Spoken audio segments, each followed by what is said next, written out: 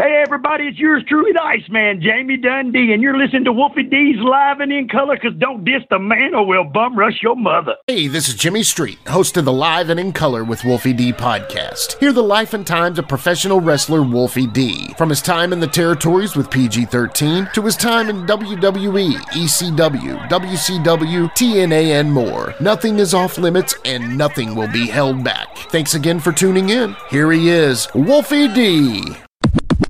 Hey guys, welcome once again to Live in Color with Wolfie D, and we have got the episode that we've been working and trying to catch the slippery son of a bitch, JC Ice, and we finally got him on today. And Jimmy, we know this was going to be a wild one, and I'm just going to go ahead and put this out there. If you are easily offended, if you are, super snowflakey, I don't know how else really nice to say it. You may want to skip this one.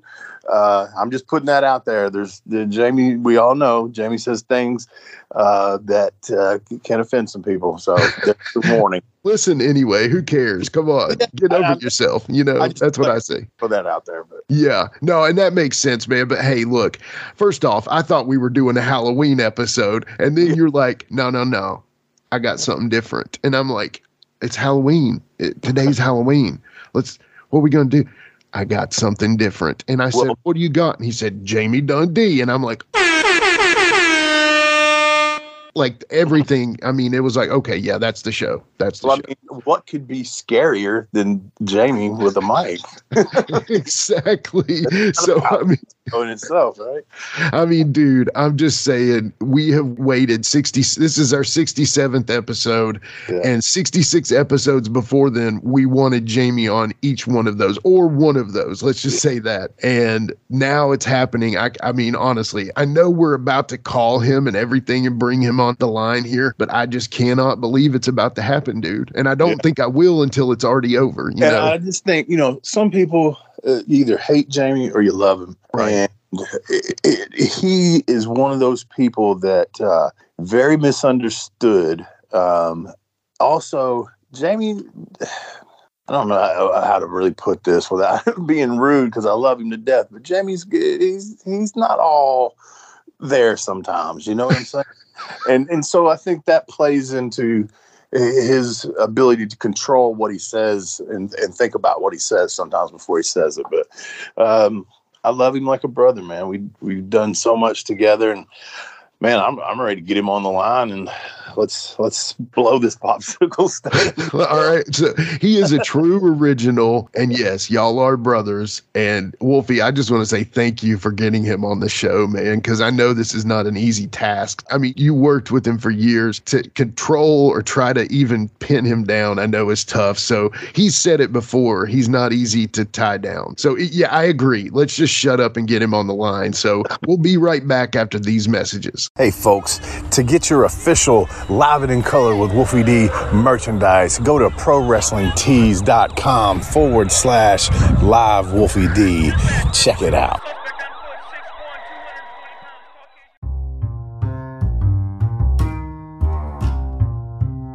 If you're listening to Live and in Color with Wolfie D on Apple Podcast and like what you're hearing, go ahead and leave a 5-star rating. And while you're at it, write a review. Tell us what you liked. Tell us what you'd like to hear in the future. It's very important to us and always appreciated. Thanks again. We are back, and as we alluded to earlier, we have got the slippery one himself. It's taken me 47 episodes. No, how many episodes, Jimmy, are we at?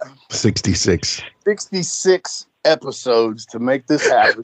Everybody's been asking about it, and I mean, there's really no hiding. Might as well just go ahead and say, Jamie, it's glad to finally have you on the show. Wolfie, I appreciate it. At 66, I should have waited and came at number 69. Hey, we tried to have you on the 1-year birthday show, but couldn't get you there. It had to go with Randy Hales. Yeah. Oh, I bet that was exciting. Actually, Jamie, you won't really believe this, but he still holds the record for 1 day downloads, not the whole week, but the first day. He holds the record for. Well, I mean, honestly, Randy been around a long, long time. Randy has a wonderful wrestling mind. I mean, so if you want to talk wrestling, Randy Hales will be one of the ones to talk to it about for real. Absolutely. Yeah. And we've all had our ups and downs, and but Randy, we owe Randy pretty much everything we did. If we would have never got that push from him, we wouldn't have done the rest of the stuff we would have done. I do not believe. Yeah, right. I believe that 100% too. But also to owe him, you rode with him. I don't know him. I just have to be in his ear a little closer, I guess. Yeah, and that's good stuff. Hey, I loved it, man. It was great. It was fun. I don't remember much of it. It was fast. It flew by quick. But the thing was, we all put in so much of that. It wasn't just Randy, and he admits to that. No. It was me. It was you, Tommy. It was Doug. It was the rock and roll. Yeah, right. It was a little bit of everybody's made one, and it made a good one. And it's just like a football team. When everybody's competing for that same goal and everybody's on the same page, that's when the magic starts to happen. And that's right. Well, see, everybody was still hungry, like wanting to run. You know what I mean? We wanted our run, and Tommy wanted another run, and Doug, he was like the Gilberts. He's part of the family there forever. So I mean, it worked out very well, actually.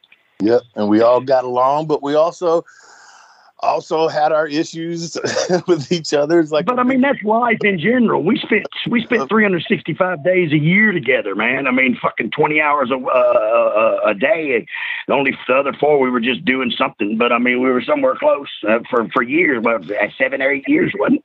And that just happens, man. People get on people's nerves. Yeah, and me and you actually quit riding together because of it. We just got to where we.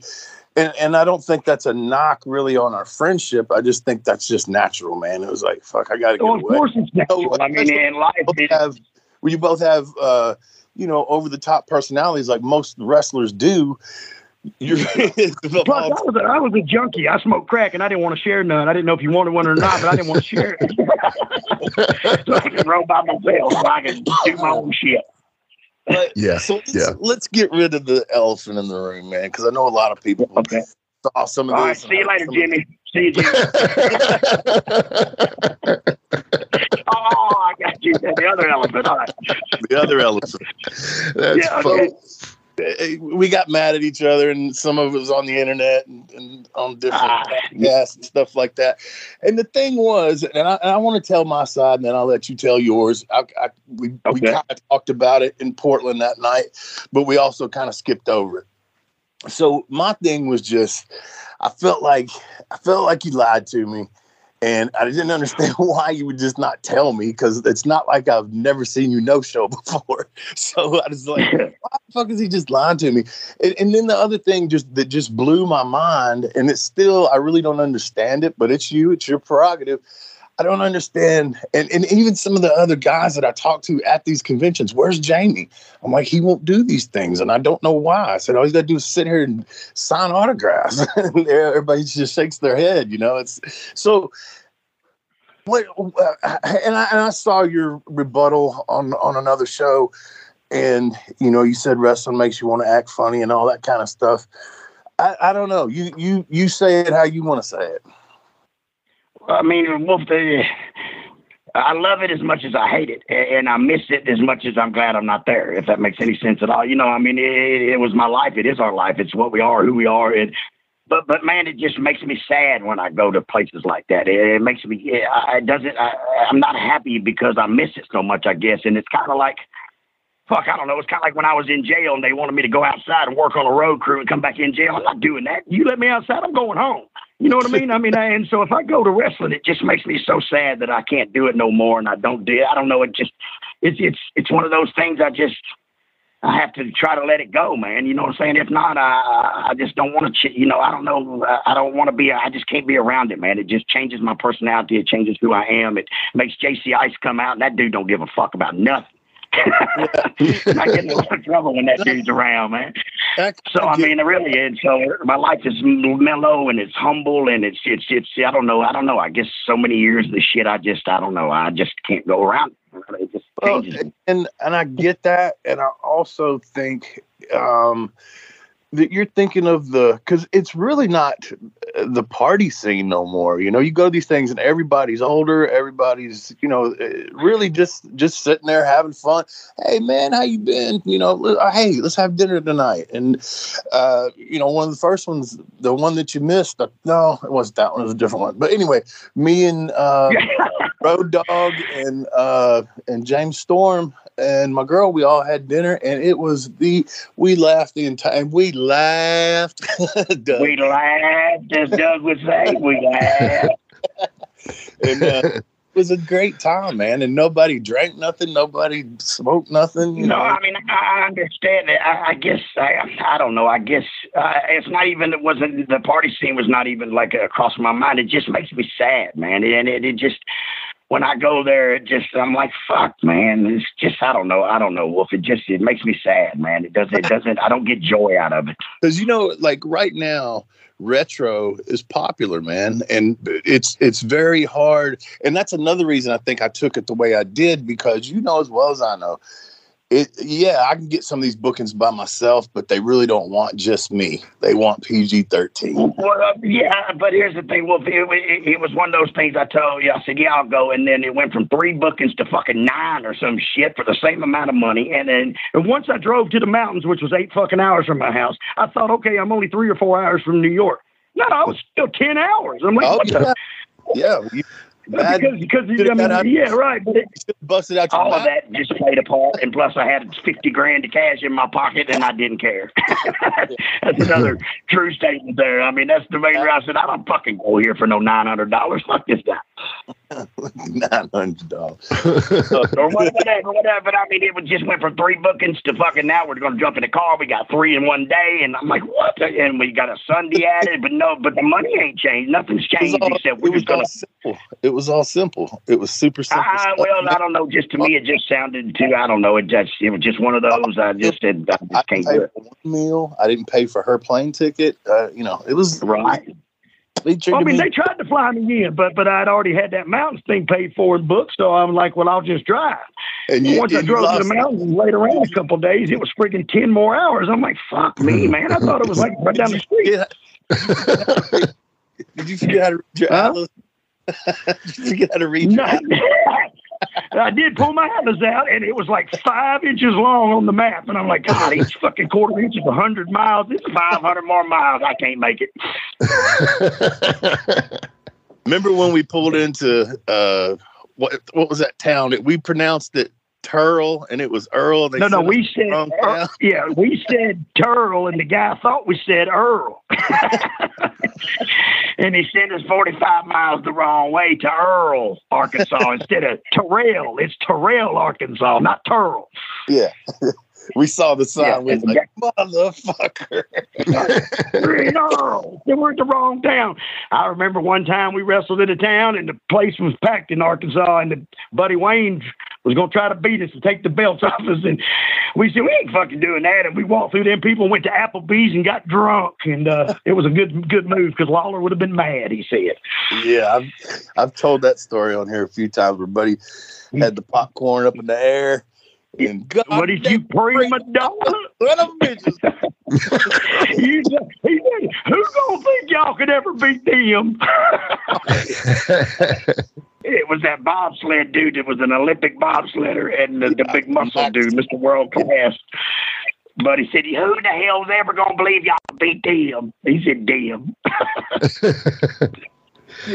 The funny thing. And I don't know, I've covered a lot of our stuff, and I don't really want to go back and, hey, Jamie, how'd you get started in wrestling? I don't want to. Right. Sure. The fun thing was, and some people know this, some people don't, but you was running around the National Fairgrounds in your little jumpsuit, looking like your dad and being all brash. And I was to the show. Never happened. I couldn't stand it. I was like, who is this little motherfucker? And for us to then meet, it was not too many years later. probably not even 3 maybe before I got in the business and you was wrestling. And then, we started having matches with each other and we clicked really and very good matches. I had them on video and very, very high. Matter of fact, I just watched me and the Medic in a chain match from Central City just like 48 hours ago. And it's a hell of a match. That's Medic, awesome. And so Chris put us together and said, you guys should do this as a tag team instead of just wrestling. Yeah, he did. He wrestling each other. He said, y'all should do that together. Like, see, y'all could be like the new breed. Yeah. And it all worked out, man. Out of everything we did, I really should save this for the end. It'd be a good end question, but I'm just flowing with it, man. Because people ask me this all the time. What was your favorite match? What was this? That's such a hard question because there's so many ones for different reasons. And like sure where or whatever. What do you think, like, for you is like that's my shit right there. I did that. I mean, shit, like you said, there's so many of them, I'm just talking about without Danny Davis. When we first started, without Danny Davis matches, we would have never learned to become wrestlers. People ask me all the time, did your dad train you? I say, yeah, my dad trained me, but Danny Davis taught me how to work. Yeah, I say that. I mean, he did. He honestly did 100%. Just took me and you and said, he taught us the right way in the ring, live in front of people. Yeah, and before that, even, I mean, think about, we got to work with George Weingroff. We got to work with Terry Adonis. Oh, yes. We got to work with Duke. That Barry Horowitz. Those guys could get down and go, brother. J.D. Wolf, that guy, they don't remember his names, but by God, them guys could go, man. They would kill most of these people up today when it comes to getting down in the ring, man. Yeah. Who is that, Jimmy? There's some kid or some new guy or something said that the veterans couldn't hang with the new guys. Who was that? Hangman Page said that. Yeah. He's the one who just got. Shit, really, man. They would put him in a wrestling hold and they wouldn't know how to get out of it. The match would be over anyway. Right. Exactly. Yeah. George Weingroff in 1971, the year I was born, he was a fucking Olympic medal winning fucking wrestler and shit, man. I mean. Yeah, that's awesome. Yeah, but to answer your question, I guess my match that I would say is it would have to be PG-13 versus the Rock and Roll in Louisville. Oh yeah. That moment when that building that was just what a fucking pop, man. I mean, for real, that was, to me, that is the Andre putting Hogan over moment for me in my career is what I feel. Right. Yes. You know what I mean. I mean, that's what I believe. That's the one that shot us to. Above and beyond. And then the one with the Road Warriors, shit, they didn't want none. The funny thing is about that match, man, that was a hell of a match for television entertainment. Yeah. How many times have the Road Warriors squashed somebody and you don't even remember? Oh my God! Remember that. That's what I said. We weighed 170 pounds and 200 pounds. Them boys killed God and Moses. On the fucking, them dudes that beat everybody in the world. So to get beat by the Road Warriors was no small task. Yeah. I mean, yes. But I mean, it was a hell of a match. It was entertaining as shit, man. Yeah, it was. It was definitely. It was. And just think. Sports entertainment. That's what they wanted. That's what we gave them. They were actually clapping when me and Wolfie came up the fucking ramp on the back.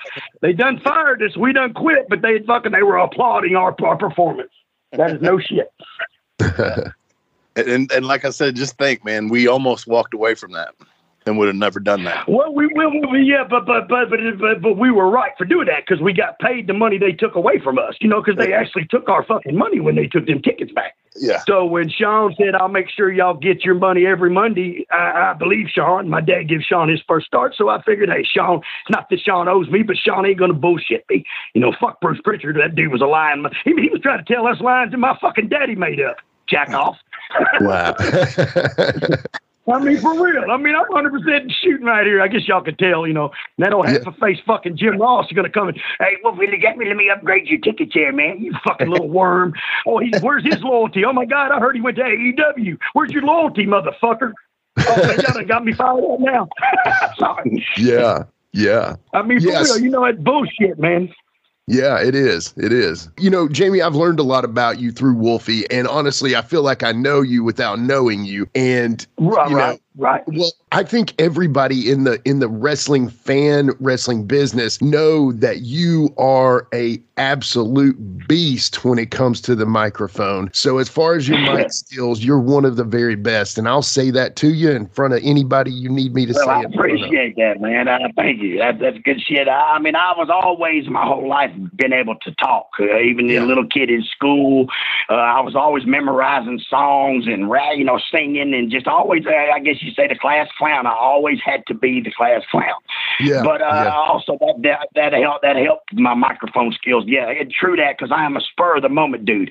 My shit hits me right. If somebody says something, I can follow. I mean, I can't write it down. I can't go be a comedian. Somebody said you should be a comedian. I said I can't because my shit is spur of the moment. Happens right then. You know what I'm saying? I can't write it down and make a script out of it because I don't know what's going to come out myself. So how am I going to be able to do that? You know? Right. Oh, my pleasure. Yeah. Well, there are going to be a few more here, so hang on tight with me here. So who do you think is the best on the microphone? I mean, honestly, I know we all think you are, but who do you think is the best? Yeah. Besides me being first, I say a close second would have to be The Rock. Brother can talk, man. Yeah. Brother can talk. Yeah, that's a good one. But Absolutely. the Road Dogg, Jesse James, I mean, I believe that's that second generation wrestler. You know what I'm saying? I mean, honestly, Dustin Rhodes could do hell of interviews when he's talked and wasn't Dusty Butts or whatever he is now. Dusty Bubbles, remember her, Wolfie? Yeah. But I mean, that second generation wrestlers, I just believe that comes natural. I just believe you grow up watching your dad on TV in the interviews, and then as a little kid, you just start talking and doing interviews in the mirrors and shit, and get your microphone. You know what I mean? So I believe that. But The Rock would have to definitely be one of the best talkers, and his shit is so original and so good, man. Yeah, it's good stuff. I think y'all still should have been on that Young Rock show. What about you, man? Well, I believe Wolfie probably killed that for us. Yeah, I don't think that'll ever happen. But I would have loved to have been on Young Rock, little young Jamie. But I would have had to been running around saying, "Go fuck yourself," and then the wrestlers would give me $5 because I spoke Australian. And they when we first got here, and they would tell me, "Here's $5. Go over there and tell Kamala to fuck himself." So I'd go, "Hey, you fuck yourself," and they just thought that was the greatest shit in the world. So that's probably why I didn't make the Rock's episode because I would have to be swearing and it's on network or something. Right. Yeah. Well, the thing was, if you were a Memphis fan and you're watching it because it was the time frame they were doing was when he was there. I mean, Brian was on it, or someone that looked like Brian. I mean, the locker room didn't look right without us in it, but no, it didn't. Know how that happened, but whatever.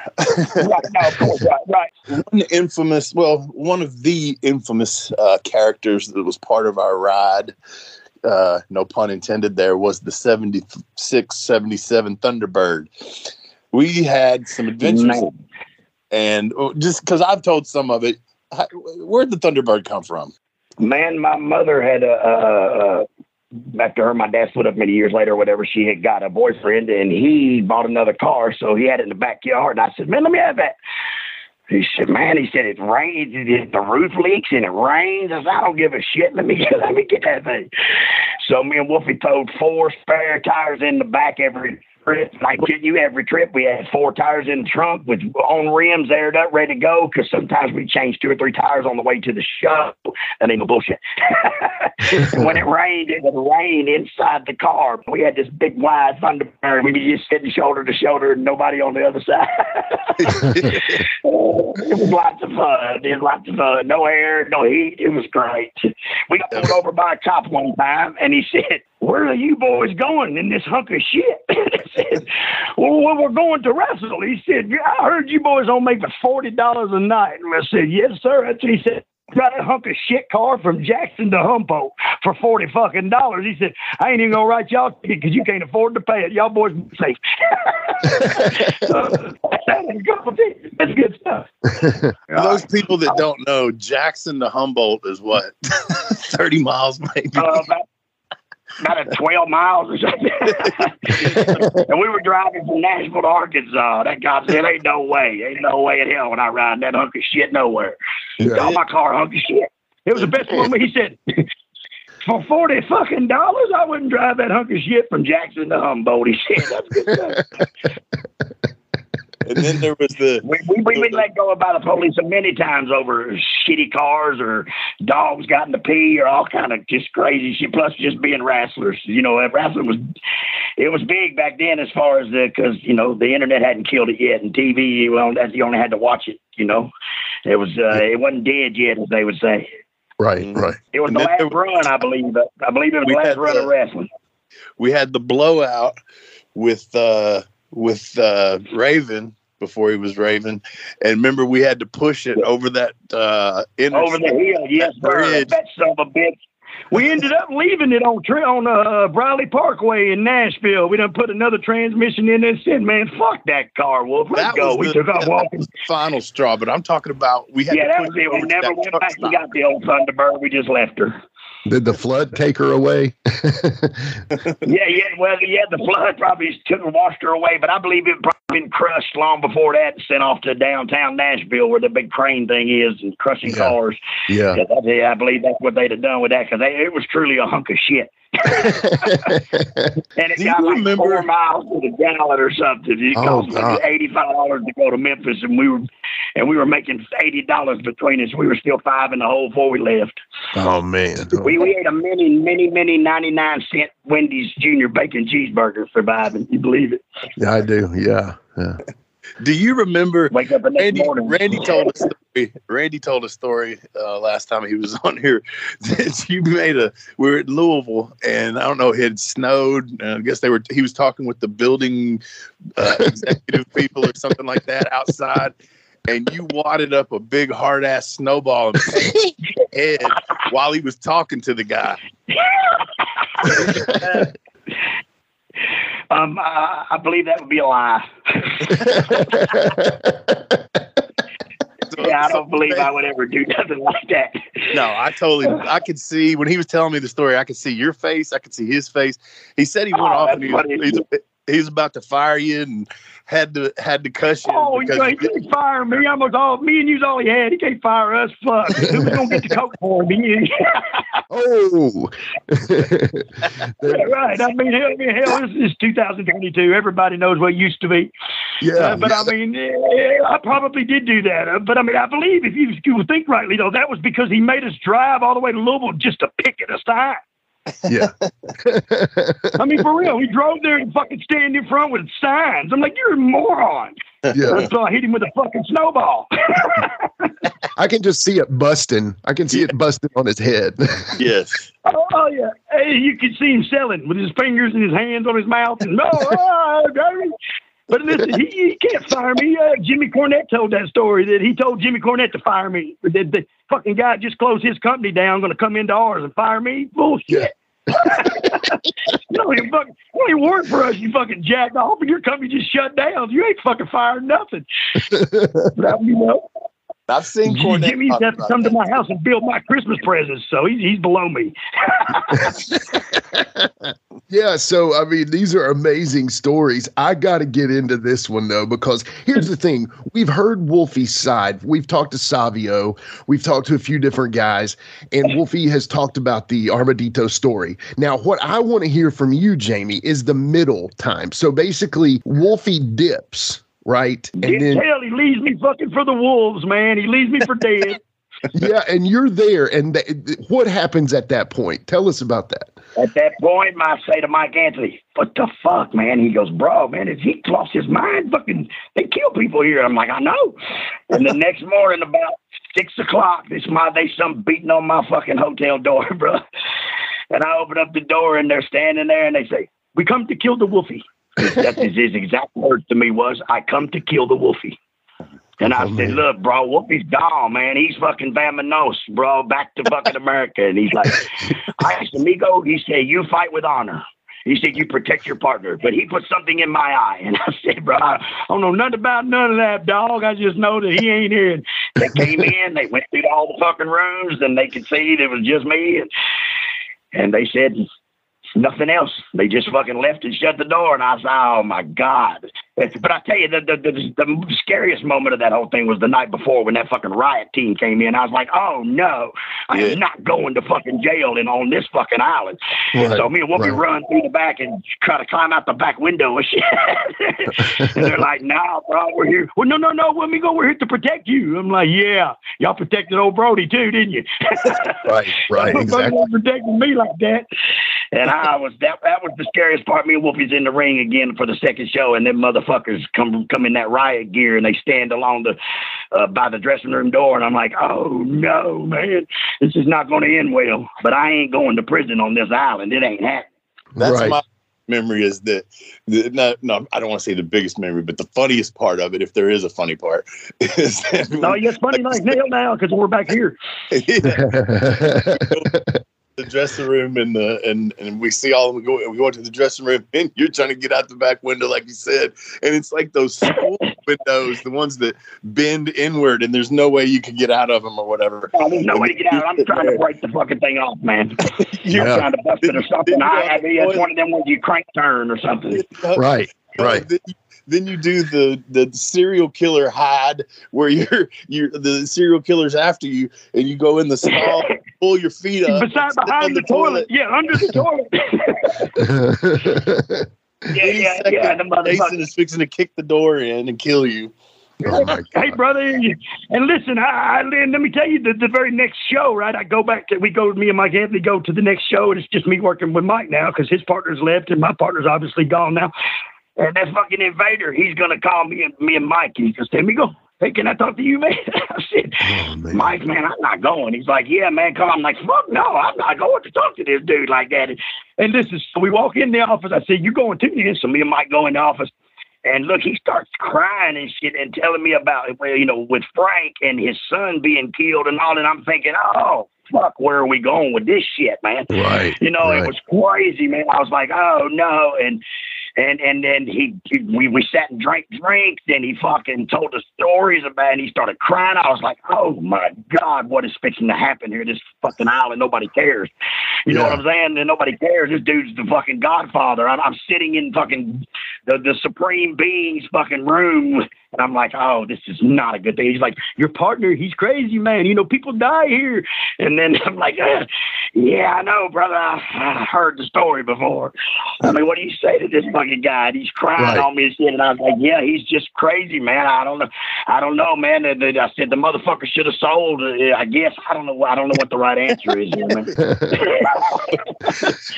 Fucking should have sold, by God. Yeah, seriously. Yes, I was like, what the fuck? And then Dutch for a rib 2 times puts on the TV, Wolfie D returns.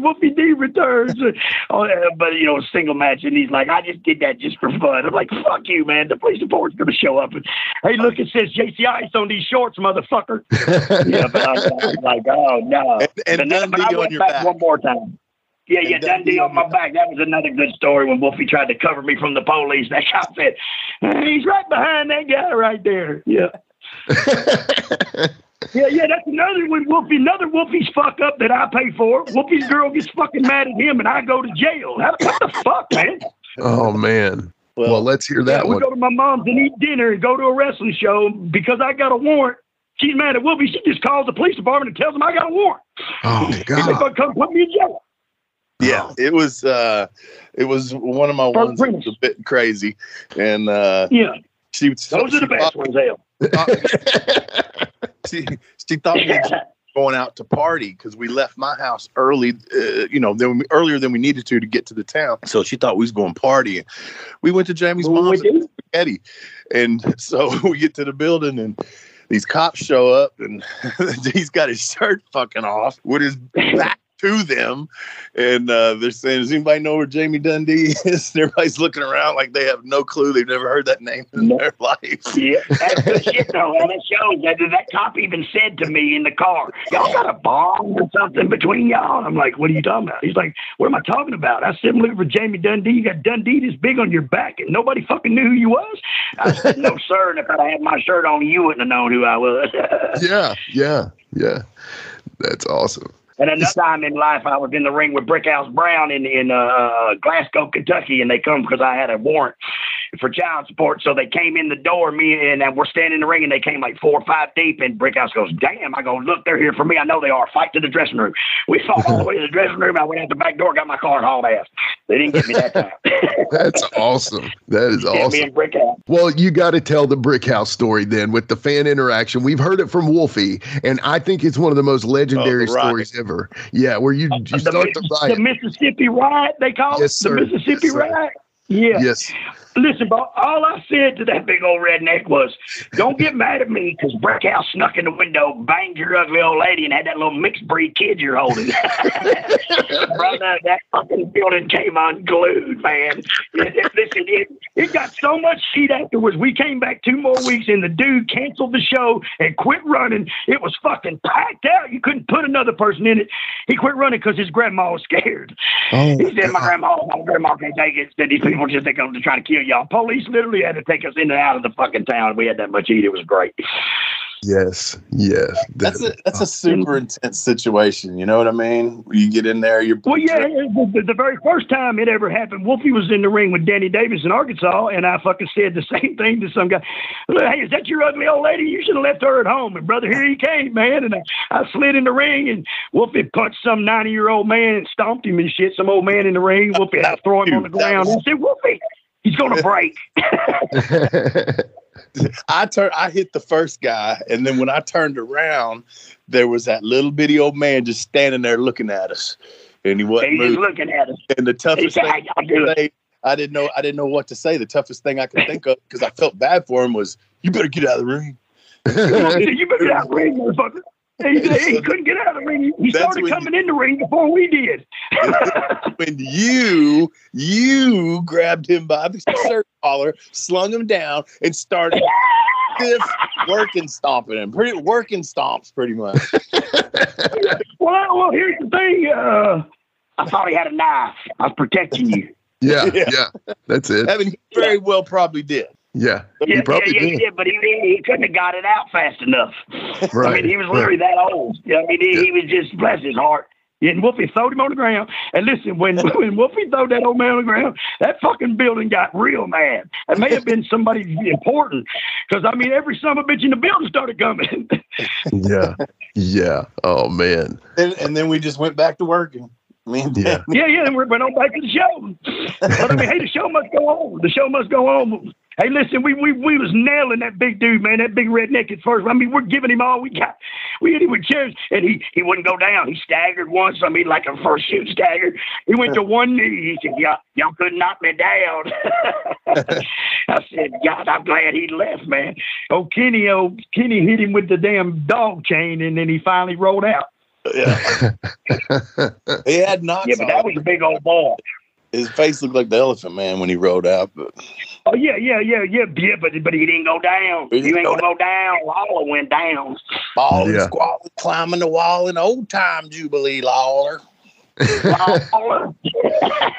That's old Troy. He gave me my first wrestling mask when I was about 7 or 8 years old. He came to the house and stayed a day. No wonder I grew up crazy. My dad drug all the nuts home.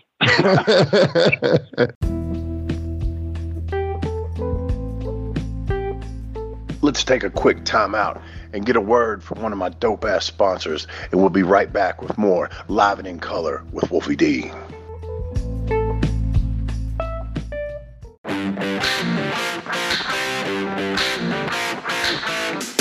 Hey folks, this is Wolfie D here, and if you are looking to buy or sell a home in Tennessee or Southern Kentucky, you're going to want to call my buddy, the rock star realtor, Benji Bowie. And you say, Wolfie, how do I get in touch with this rock star? Well, you can call him directly at 615-390-8216. You can go to his website, bowiehomes.com. That's B-U-I-E homes.com. Or you can email him at benbowie34@gmail.com. When you need a home, you need the Rockstar Realtor. Benji is a member of Exit Realty's Garden Gate team in Gallatin, Tennessee. I say it all the time. Had the Rock and Roll Express and the Midnight Express. Well, I've told Wolfie, in my opinion, I thought you guys were the next generation of the Rock and Roll Express. And he said, actually, that was kind of the idea. But with that, you all had Doug and Tommy. I know those guys are legendary as well. Tell me some stories about working with Doug and Tommy. Man, Tommy Rich I've known since I came to America when I was 4 years old. When I was actually 4 years old, my dad and Tommy would have been about 18 or 19. My dad would have been about 30. Yeah. They got me drunk and pierced my ear with an ice cube and some needle, just got the ear numb and stick the needle through it. I'm 4 years old. I take off through the house. Blood's coming and they're just drunk and laughing. And so known Tommy my whole entire life, literally, you know what I mean? Yeah. I can't remember a time and then, Tommy went off to Georgia and then my sister married Bobby. So I had, the Midnight Express around all the time, watching them work and just, I don't know, that a lot of that had to do with how I guess why I grew up fucking nuts, I guess. I don't But with Tommy and Doug was a couple years older than me. And of course, Eddie would say at one time, quit fucking with the hair on my legs, son. That's what he told Wolfie. But Tommy and Doug, it's just like we said, when we started wrestling, it was like Danny Davis taught us to work. Yeah. And then from there, we went to Tommy and Doug. And then in between there, we they fed us teams, to get the babyface over like you should. And then, Tommy and Doug, and then Eddie passes away, so Doug leaves. So really, Gorgeous George has to be credited there a lot, because it was really Tommy and George that we worked with, and then we just got another run with when Doug comes back. We get another run with Doug and Tommy. So, right. But I mean, really, George, which he's a wrestling motherfucker anyway. So, right. Yeah, and that was kind of like when the Midnight switched out with Dennis Condrey and Stan Lane. You know what I'm saying? You guys kept us right. And then, for each generation, the generation that knows Stan and Bobby don't even know about fucking Dennis and Bobby. You know what I mean? So, and then exactly. People don't even know. Then the ones that know Dennis and Bobby, they don't even know about Randy and because the really original Midnight Express was Randy and Norvell and Dennis. Right. Dennis exactly. Condrey, Norvell Austin, and Randy Rhodes was the original three, and then, so, I mean, if you ask who the Midnight Express is today to anybody, they're going to say probably Sweet Stan and Beautiful Bobby and Jimmy Cornette. Right. Because they're not going to, the Dennis part was before cable TV.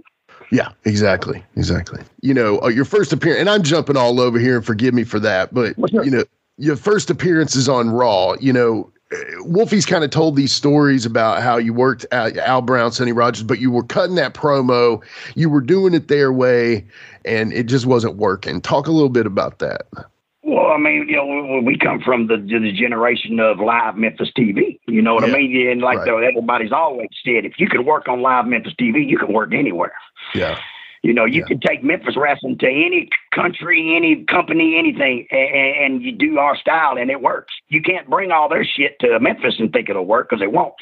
You know what I mean? I mean, Memphis was the mecca and the homeland of professional wrestling throughout the life, until they closed it down or whatever. But absolutely, when that monitor said ice and it had some words, and then it said Wolfie had some words, and it said I, and I'm like, what is that, bro? We can't do it because we can't. You can't sell my product. Only God can. So give me the pointers and let's go to work. Right. I mean, the same as anything. With the script writing world, you can tell that it's script written, and the reason being is because the person saying it's not coming from their heart. You can't. You don't believe it because they don't believe it. You know what I mean? I mean, exactly. Give me the pointer. The pointers were they were the tag team champs. We were going to wrestle them for the belts, and it's this Monday night. Let's go to work. Bam. Hey, Smoking Guns, you messing with the USWA world champ, just let us do us.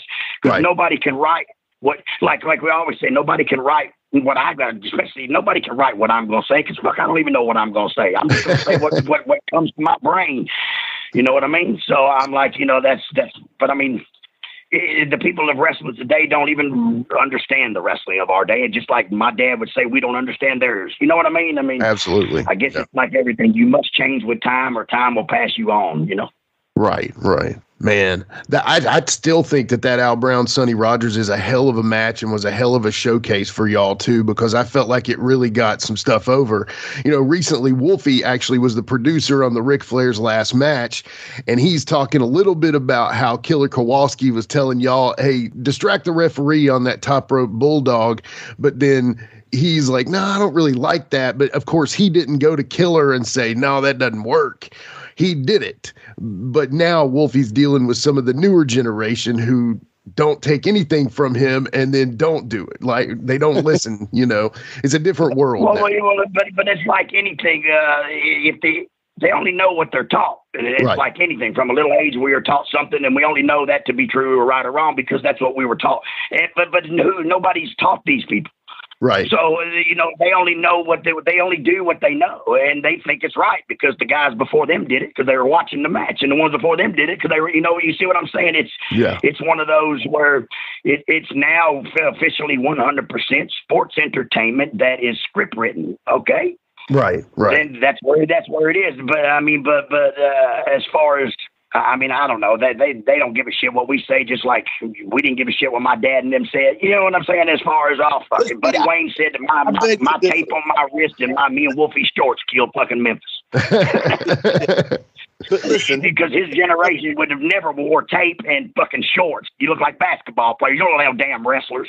Right. You see what I'm saying? Totally. So, everything changes, and so it's not their fault. But the ones that will be successful are the smart ones that do listen to the ones before and take a little bit of that and put it with what they got now and make their own.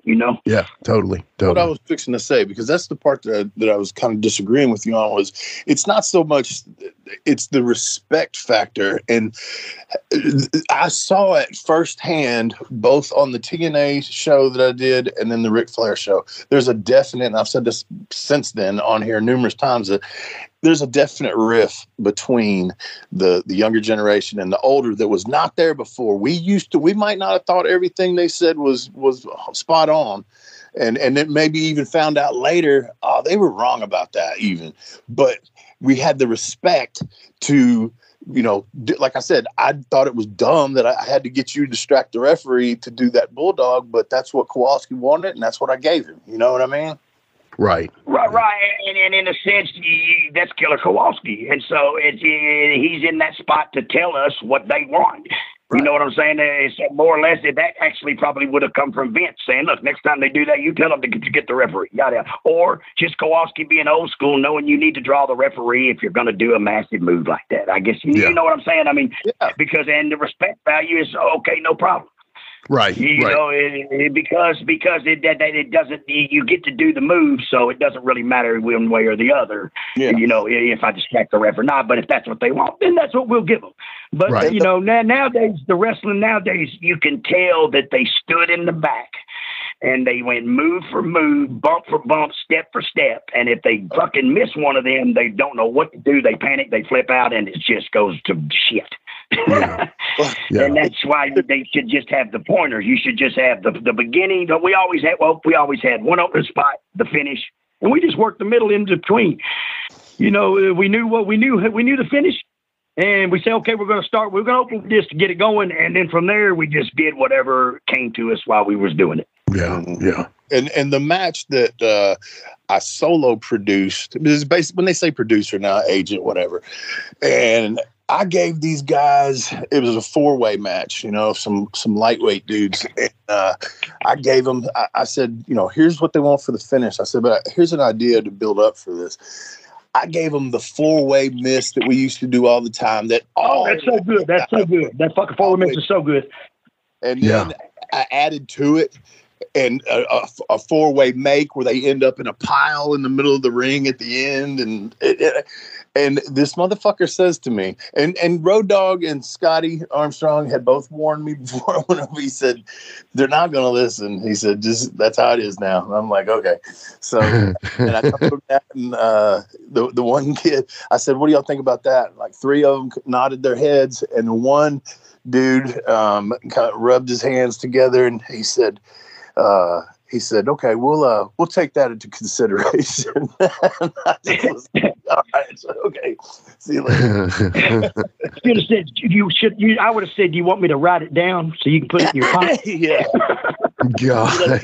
Go over it a few times. Yeah. We'll clear the building and let y'all do it once and make sure you know what you're doing.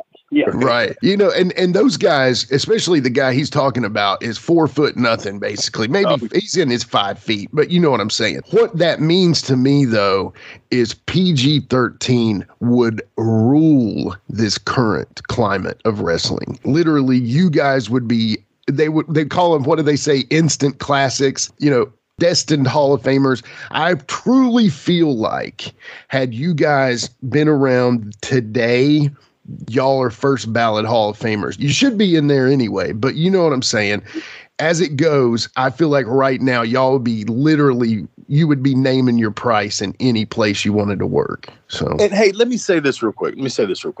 Having said what I just said about the riff and stuff like that, Jamie, you really wouldn't believe, though, and it's very humbling. I've told Jimmy about some of these dudes. At the TNA show, I had one of these dudes come up to me, and he's like one of their top dudes that's like a lightweight or whatever. And he's like, man, I just want to let you know, man, I can't tell you how many hours of PG-13 matches I've watched, man, blah, blah, blah, blah. And it was kind of like, wow, okay, thanks, man, you know. Well, but see, here's the thing: you can't teach that. You can't teach what you can't teach what Ricky and Robert had. You can't teach what Bobby and Stan. You can't teach that. That is the psychology part of wrestling. That they can watch it all they want, but they can never. You can't repeat it because it come natural. It was we knew what the other one was thinking. It came together at the right. It click, click, click, click, click. Now you can watch all the fucking footage they want to watch, and that I thank you for that. But if it, you know what I mean, if you can't teach that, man, you can't teach Tiger Woods kind of golf, and you fucking can't teach how we wrestle together. You can't do it. It either it is or it doesn't. You know. Right. See, I think the internet is actually, yes, it's killed wrestling. 100% agree, but it's also opened up. People being able to see us that hadn't seen us before because it was, you know, just the but check it out, Wolf. You remember the first time we went to WWF, there was a lot of people that had fucking articles from Springfield, Tennessee, and so I mean, a wrestling fan that is a wrestling fan knows who PG-13 is as far as you know, long before the internet came along, doing the mail orders and all that shit. You know what I mean? I was like, you know, I was so impressed with me. I was like, how in the fuck do all these people got shit? Because you know, Wolf, they tell you, I'm a big mark for me. I fucking love me. I got every single thing I've ever been on. Newspaper clippings, jail papers, fucking warrants, anything. If it's got my name on it, I got it. Because I love me. And they had things I had never seen. I'm like, wow, I don't have this. I didn't see this. And so, I mean, the internet has definitely killed it more than it's ever going to help it, you know? Absolutely. I mean, and wrestling fans that were true wrestling fans, they know about, speaking of, in that it gets off subject a little bit, but Miss Delphia passed away, and she wheeled me a whole bunch of wrestling programs, every single wrestling program from Louisville, Kentucky, from 1976, 77, 79, 80, 81, and 82. Wow. And in these programs are all these autographs of all these stars that weren't stars then. They were first match guys, and I'm talking to everybody. I've got Andre's Giants autographed, Terry Gordy's, you know, just people that were just coming through, starting their way in Memphis. They're autographs because Miss Delphia would go every single week, and she would buy a program, put it in a book when she got home, and she just kept them. And I asked her whole life, I'd say, Miss Delphia, when you die, I can wheel all that shit to Jamie Dundee. I'd like to have it. And sure enough, she did. And so all of those things, there's lots of trading, like in the letters, you know, pen pals of wrestling and stories on where Eric Embry went and the Eddie Gilbert fan club. And the reason I brought that up was because, see, long before the internet, there was people knowing about other companies, other wrestling places, because they were true wrestling fans, and that's what wrestling fans do. People that are wrestling fans are going to know, you know, about our style, who we were, whatever, like anything. You know, the internet, I believe, just hurt it way more than it has helped. Yeah. Agreed. And even at the Ric Flair thing, that Bunkhouse Battle Royal, when it was my time to do the hubcap, all those GCW guys, which whether I agree with some of the stuff they do or whatever, it doesn't matter. But it's pretty popular right now. And so every one of them, I was supposed to hit them, and they couldn't. They were climbing over each other trying to, hey, I'll take it. You know what I mean? It was like an honor to take the hubcap. And I was like, yeah. Right. But I mean, I can see that. I mean, fuck, you know, it's like I said, when we wrestle in the rock and roll I think is our greatest defining moment, and the fucking pop on that. And I was thrilled to take whatever they want to give me. That's the rock and roll, you know? Yeah. You know? DDP, when we did that WCW DDP, Wolfie's like, fuck yeah, I'll take the stunner off the top rope, baby. I'll take the fucking the diamond cutter off the top, And so I guess you can see that's cool shit, But I can see where they wanted to be the one to say, hell yeah, I took fucking Wolfie D's upcat, bro. Yeah. GCW is kind of like the independent scenes version of ECW. They do a little death match stuff, and Nick Gage. I have his doll, and his doll is the fuck you doll, like those little miniatures of me and Wolfie. His doll has got the fuck yous, and that's over with me. That's over like hell. Matter of fact, I got it out on my wall. So Nick Cage, you made my wall, kid. There you go. That's awesome. I'm sure he would love that. Well, he made Jerry Dundee's wall of shame. Yeah, there you go. So with that being said, I've told Wolfie we're destined to get a PG-13 actual living action figure. Sure enough. I got 2 right here at my house. You also they are identical to me and Wolfie, but I got 3 counting the one Wolfie made of me. You stole my puppet. That's another bone. No, you gave it to me. You said matter of fact, I was watching you when you said to Michelle, you shook your head, you had it in your hand. She goes, yeah. You go, okay. And you turned, and I was like, he's going to give me that doll. It was with the understanding that you give me one back. I did, yeah, but here's the thing: the guy won't answer me because you've got the guy pissed off, and he won't even answer me to buy another one. So I'm like, hey, Wolfie, what you do to the dude? He's all bad and stuff, and it's my fault. Once again, Wolfie did something, and I have to fucking reap the rewards and get fucking. I don't even know who he is. Yeah, you don't. He's the guy that made the 3D heads of me and you. That's a different. Yeah, that's who made them dolls. Okay. I paid fucking $300 for 2 dolls of me. I had to buy my own doll. What kind of shit is that? That's messed up, man. Check this out. Literally, I had a guy message me the other day on Facebook, and he's got the CD, the overseas version with our voices in it, and was trying to sell it to me. That's it, bro. We are the nation, come alive and in color. Don't diss the man, over bum rush your mother. Now listen what I'm saying, it's for real, not playing. Farouk is the man, hit your knees and start praying.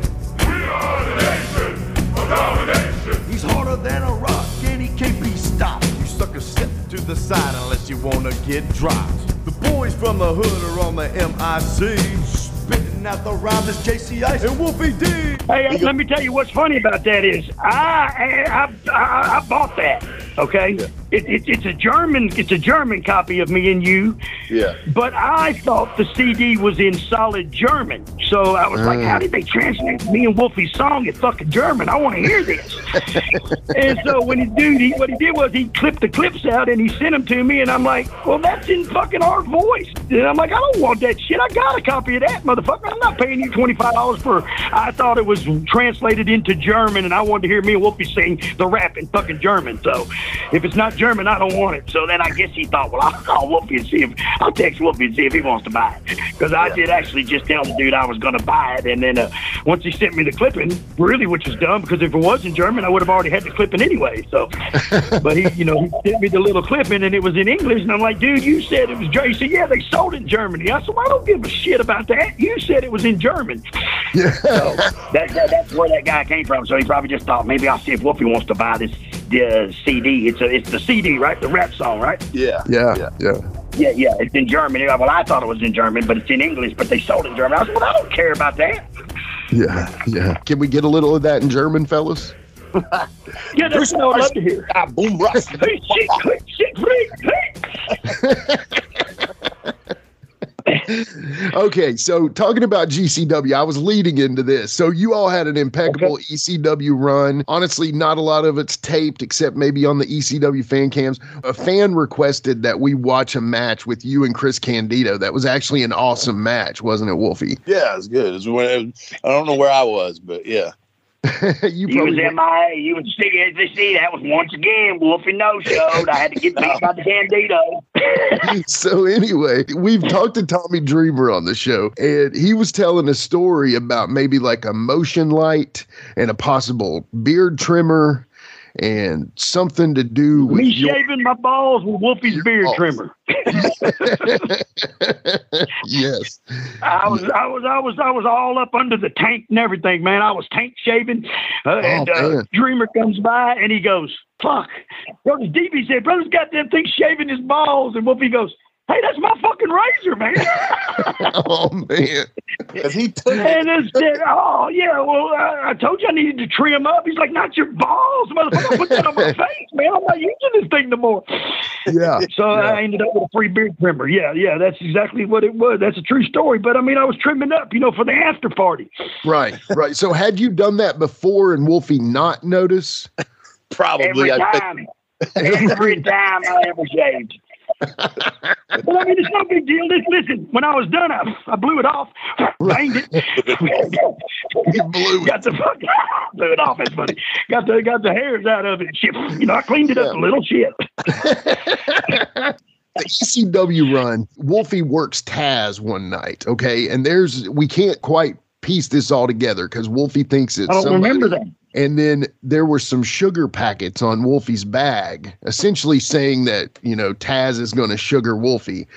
Right. Okay, yeah. Was that you that put the sugar packets on his bag? Like I just said, I don't even remember Wolfie ever wrestling Taz. Okay. I don't have a clue about this story. I don't remember Sugar, but see, I don't know why he would be in a single match. Just like I don't know why me and Candido was in a single match. Maybe was it that night or something? I don't know because I don't ever. Only reason I know that match you're talking about is because I've watched it 100 times on YouTube. Yeah. Or I would have told you that fucking match never happened either because I don't ever remember nothing but me and Wolfie working with. Now, the Candido match, now that I think about it, I wrestled Cronus, Candido. That's when me and Mike Anthony went back up there, and Wolfie was still here in Memphis, I believe. But I just don't remember. So, no, I don't. It could have been me putting the sugar packets on there, but I don't think so. Yeah. That sounds more like something one of the ECW boys would do. You know what I'm saying? Because sure. I don't think Taz is tough. What is he? I would have never thought that dude was tough. It's fucking work. If it wasn't work, I don't think he could suplex nobody. Was he 4'4"? I mean, for real. I don't even think he could whoop Joey Styles. So I mean, shit. There you go.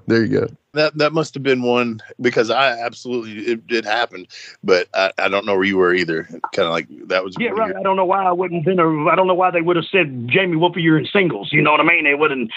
I don't ever recall. The reason I was in them singles is because you was here, and I went with Mike Anthony back up to Long Island, New York, to do the wrestling school thing for a fucking month or whatever it was. Okay, yeah. I don't recall why they, because I just remember Douglas and Taz and them working when we were there back in. Because I don't ever remember that day, but. Yeah, there's a lot of days I don't remember back in them times. So, well, okay, you brought it up earlier, so I'm going to just go right into it.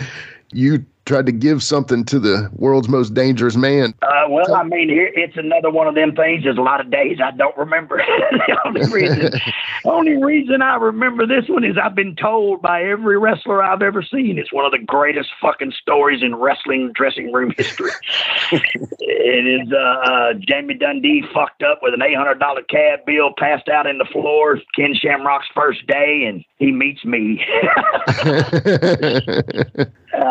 Al Snow tells that story the best. I've made him tell it to me a couple of times because he does word for word. He said it's Jamie Dundee fucked up $800 cab bill. But the reason I was that messed up was the night before Tony Williams and Brian Christopher had flew this gangster chick into Louisville. We wrestled Louisville on Sunday for some weird reason. And on the way back, man, cut a long story short, we got pulled over by the police and they took the girl to jail. So Brian and Tony had to get the chick out of jail. So the girl's got 1,000 Valiums, 1,000 Xanax, and 1,000 hits of ecstasy. And so Brian and them really didn't do drugs back then. And so they start feeding me the drugs, the ecstasy, and the Valiums, because the fucking lights were blinking and shit. And I was on ecstasy and I was like, look at the lights. And I'm naked in the back seat of the goddamn fucking truck.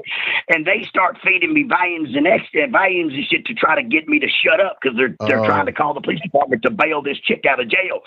But the chick's still in the car behind us. And I'm fucking, it was crazy. Because see, Brian, I used to do these dick tricks in the dressing room. So Brian knew I was all fucked up and we were in Denny's and he goes, I bet you won't do the bulldog. And I go, I will do the fucking bulldog. He goes, you won't do the bulldog right here in Denny's.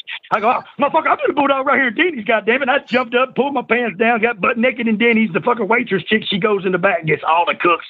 Because y'all got to see this motherfucker out here, man.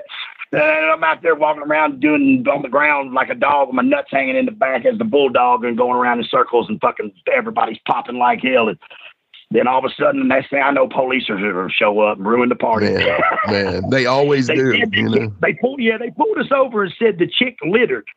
Yeah. And the chick said, listen, you fucking hillbilly, you ass fucking cop. I am head of fucking so-and-so, like 500 miles of clean road up in New York. I am head of the fucking no littering tree. So I'm telling you, I didn't litter. And he said, you talk to me like that again, I don't give a fuck who you are. I'm going to put you in jail. And then she said, well, listen here, man. That was it. He slammed that motherfucker on the ground, cuffed her up, threw her in the back of the car, and took her off to jail. But she was part of that mafia family, the Gambinos. She was a fucking Gambino chick. So Brian and them were going, man, I can't go back without fucking, I got to go back to Louisville. I'm like, I can't go to Louisville. I got to go to Nashville. I got the Raw in the morning. He said, I'll change your ticket. And then, oh, fuck.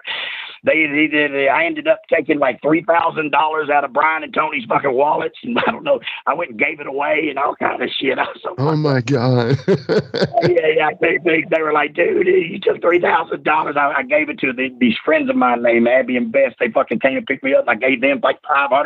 And then I gave like a homeless dude too. I just went and gave it all away because I had to borrow $100 back when I got on the plane. Oh man. I got no money. And I'm flying to give me some money. So Abby and them gave me $100 back. And then they told me, yeah, you had like fucking a big bag full of money and you just giving it away. I said, well, what a good dude. What a good guy. Santa Jamie. Exactly right. It wasn't Santa Jamie. But anyway, Brian turns around, goes back to Louisville, and he changes my flight, and I have to fly out of Louisville he puts me in the wrong town, and I have to get a cab 280 miles.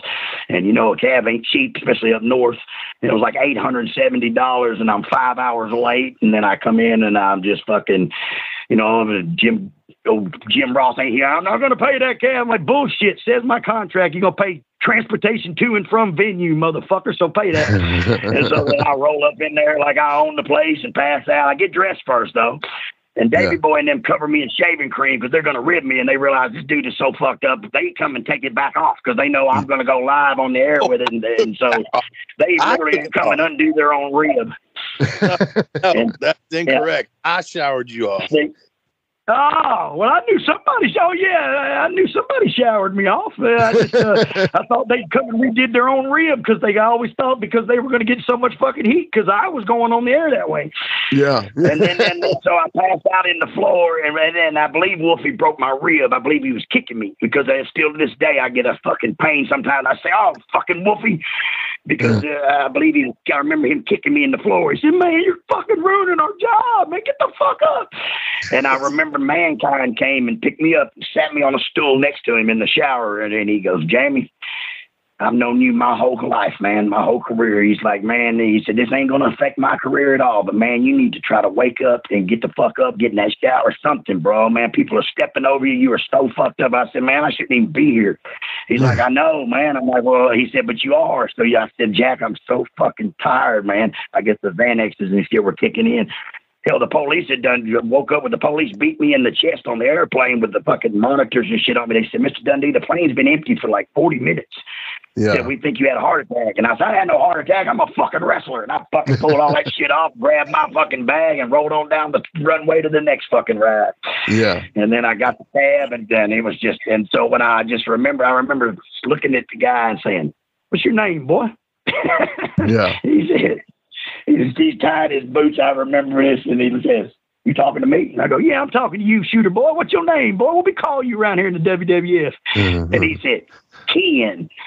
And I said, jump up and say, Ken. Listen to that, everybody. This is that shooter boy, Ken. Is that what we supposed to call you around here, boy?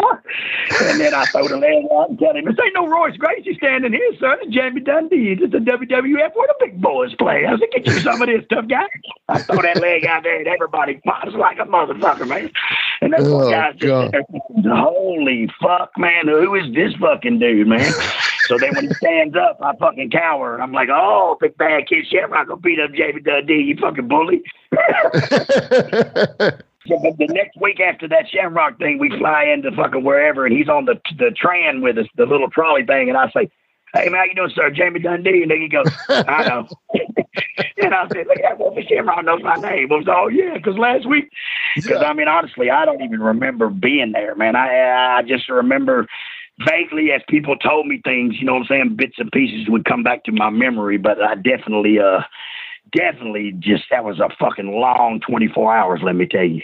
That's definitely one of the Tales from the Territories. Oh man, we did a show on. Jamie, have you seen the new show Tales from the Territories? No, I've heard of it. I heard of it, but like I told you, I don't do nothing but listen to music, fucking, and watch porn. That's all I do. And I believe, but you could take an hour to watch this. It's everybody we know, and it's stories that I know, and it makes me sad, and I'll cry and everything. So I don't want to do it. No, but okay, I will. But anyway, Jerry Jarrett told a story that is kind of getting some laughs right now, but he told it as a shoot. What was the dude's name, Jimmy? That he Spider Galento. Robert Galento. Spider Galento. Yeah, you don't remember Buddy Wayne telling us about Spider Galento? He wasn't put up with his shit wearing tape and fucking shorts. So he's trying to take over the territory, and Roy Welch and all this goes. But anyway, long story short is that Jerry Jarrett told a story that this dude hit the ring as a shoot to beat Jerry up with a stick and all this stuff. And Lawler was in the ring and all this stuff. So Jerry Jarrett tells the story that he pulls Galento's eyeball out, literally all the way out, and it's on the mat. And, so Lawler has since, said, I was in the ring. I didn't see that. And Dutch is just making fun of it and everything. Right. Yeah. Which brought me to the story. Well, I mean, hey, listen, the Vader's eyeball came out in the ring. Yeah. So it's possible. Yeah. It is possible. Yes, but not all the way. Yeah, it was like dangling. Listen, it's only on a little string. It's on a little fucking vein thing. So, I mean, honestly, a string. Yeah, it can pop out. Oh, my God. I was going with that is that it's somebody said wrestlers always go for the eyeballs. I did, because y'all do. Yeah, Whoopi tried to poke my eye out, too, one time. I got a picture. I got a black eye. Oh, man. Yeah.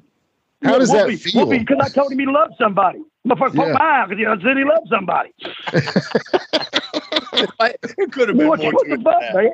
Yeah, might have been. I said, you love her. He said, I don't love her, you cocksucker. And I had a handful of crack, and I was going in the fucking house to smoke crack, and Whoopi jumped on me, fucking pokes my eye out. No. Oh, man.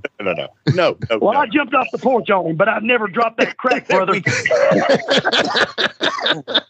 I never let go of that shit, bro. I bet it was still every piece. And then listen, Whoopi said, 2 a.m., he's on the fucking porch. He's hollering, Shane! Jamie! Where are you, Jamie? Oh, yeah. The whole trailer park told me. The whole trailer park we did. He was on lot 9 and I was down at 14. He's hollering, Jamie! What was that movie about, Jamie? What was that line? Shane. Yeah. That line was from Shane. Don't go, Shane. Yeah, that's an old great 60s movie. Yeah. The old 50s and 60s movie. Don't go, Shane. My daddy did that to Jim Duggan when he left fucking Louisiana. Bill said, don't go, Jim. Yeah. Jim, don't go. Yeah. That's amazing. How is your dad doing? He don't know. Yeah. He's like, hey, motherfucker, said, how long you been here? I said, I've been here for fucking all day. You been here all day? I said, yeah, you owe me $50. Really? Yeah. At the end of the night, I was like, you owe me $500. You remember I gave you, huh? Really? I'm like, yeah. How long you been here? Fucking guy. He don't know nothing. Damn. All right. So, okay. How many times did he ask me and you, am I going to ring with y'all? Where we going? We're going to ring y'all. What we doing? When'd you get here? Dementia's tough, man. I get it, Yeah. But I mean, fuck. I think he's working. Yeah. Okay. All right. I mean, he's working dementia. Yeah. Yeah, he's a worker. And my whole life, he's told me everything's a fucking work. It's a work. It's goddamn work. Shit, concerts a work. Fucking, everything's a work. Fucking TV, goddamn eating's a work. Everything's a work. So I figure he's working right now. Because that way he don't have to answer nobody or say nothing. He just says, yeah, what the fuck you doing here? He smiles. Yeah. Smiles all the time. Hey, I'm like, what the fuck you so happy about, motherfucker? Huh? When'd you get here? Okay. So Wolf, I know this is kind of going off topic here, but Wolfie, I got to bring this up. So Wolfie has brought up, we actually, I helped make the music entrance for you all to the ring, and you've had Hip Hop Hooray, you've had Jump, you've had Slam, you've had all these great songs. And one time you said you wanted to use Train's Drops of Jupiter. Can you explain? Oh my God. And listen, one time I did use, fucking, what was it? I just heard it the other day. And boy, I said, Wolfie got mad and said, we ain't never used this song again. In Louisville. It was Milli Vanilli or some shit. He's like, we're not using that. We're not doing it. It's like, well, damn, all right, then. But when we Train's Drops of Jupiter, that's where I felt. That's where I was at in that time in my life. Okay. Yeah. Music reflects where I am. It depends on what kind of music I listen to and what I'm doing or how I feel. I mean, for real, Sure.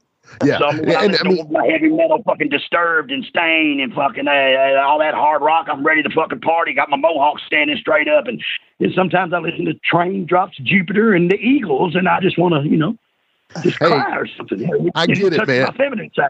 Yeah, and I get that. And I'm not knocking the song at all, but is it a good entrance song for PG-13? No, probably not. But here's the thing. Somebody said 2 fucking idiots in a pair of shorts with a hubcap is not a good thing for wrestling. I mean, it depends on who you ask. At that moment, I just wanted to play Train Drops of Jupiter, Okay, good point. Hey, everybody has an opinion on things. Yeah, good point. I get that, man. No problem. All right. Wolfie, right. What you got, Wolfie? Well, I was just going to say, how long we been going, Jimmy? How long? About an hour and 10 minutes right now. Okay. Hell, I'm going. Bye. That's too long. We'll start wrapping it up there in a minute. We need to have you back for sure, brother. So yeah. But okay, all right. I just want to say now. Listen here. That's like I say. I'm bipolar. I'm all kind of shit. Yeah. I'm fucking drug free, except pot. And my life is boring and fucking miserable. I just walk around in circles in my fucking yard, and I don't know. Sometimes I feel like it, sometimes I don't. And don't take it personal, Wolf. I love you, but if I say I want to do something wrestling at that moment, I feel it. I want to do it, and fucking 2 hours later from now, bipolar kick in, and I'm sad, and I ain't talking to nobody. I turn my phone on. You know what I mean? That's just yeah. So don't take it personal, bro. I promise, man. I love you, man. But I just sometimes I'm in the mood, and other times I just gotta get away, man. No, absolutely. You can ask Jimmy. I get like that sometimes. He does. I have to drag my brother Easy Jesus Allen Coes. He's part of David Allen Coes' family. Yeah. He's been begging me for the last year for me and him to do a podcast. He contacted me a couple years ago, and we hit it all. And I've got all the equipment, and I'm just like, man, Easy. I don't want to start it with you and then just not show up because I don't feel like it and just disappear on you. I'm like, I just know in my life, man. I don't know. It's like I don't do nothing I don't want to or don't have to anymore. You know what I'm saying? If I don't want to, I don't have to fucking do it. I'm not. It's just, I don't know. It's not nothing personal against nobody. It's just me and my demons and me. And I just don't feel like I just want to run away from the world sometimes. I just want to get away and just be left the fuck alone and just walk around in circles in my yard like I do. And there's nothing wrong. And then other times I just feel like getting it off my chest. Yeah. And here's the thing, man. I do want to say this though, like publicly in front of everybody. Like we said at the beginning, some of that stuff, I was half-ass working. I was half-ass mad, just playing around. Fuck, I made a puppet. I didn't even see half of it, though. I didn't even see none of it. I just heard what people told me and shit. Yeah. So, but my thing is we both know, without me, there wouldn't be you, and without you, there wouldn't be me. That's right. And 100%. we had something very special that only happens. Every team don't have what we had as far as. That's what I meant by you can't watch it and learn it. It is or it ain't. The looks, hey, I know what you're fixing to do. We done this. We knew what to do, and people. We left a mark, especially in Memphis, which is what I'm most proud of because that's what I came up with. That's what you came up with. But we were damn good, man. And, if you do change we're still damn good. I mean, as far as if you watch our shit today, people, even the shitty wrestlers of today, no offense against the shitty wrestlers, but the shitty wrestlers of today, they would watch us and say, man, you boys fucking click, man. They can see it too. You know what I mean? And it doesn't matter who you put us with, even if they couldn't work. We made them look like they could fucking work.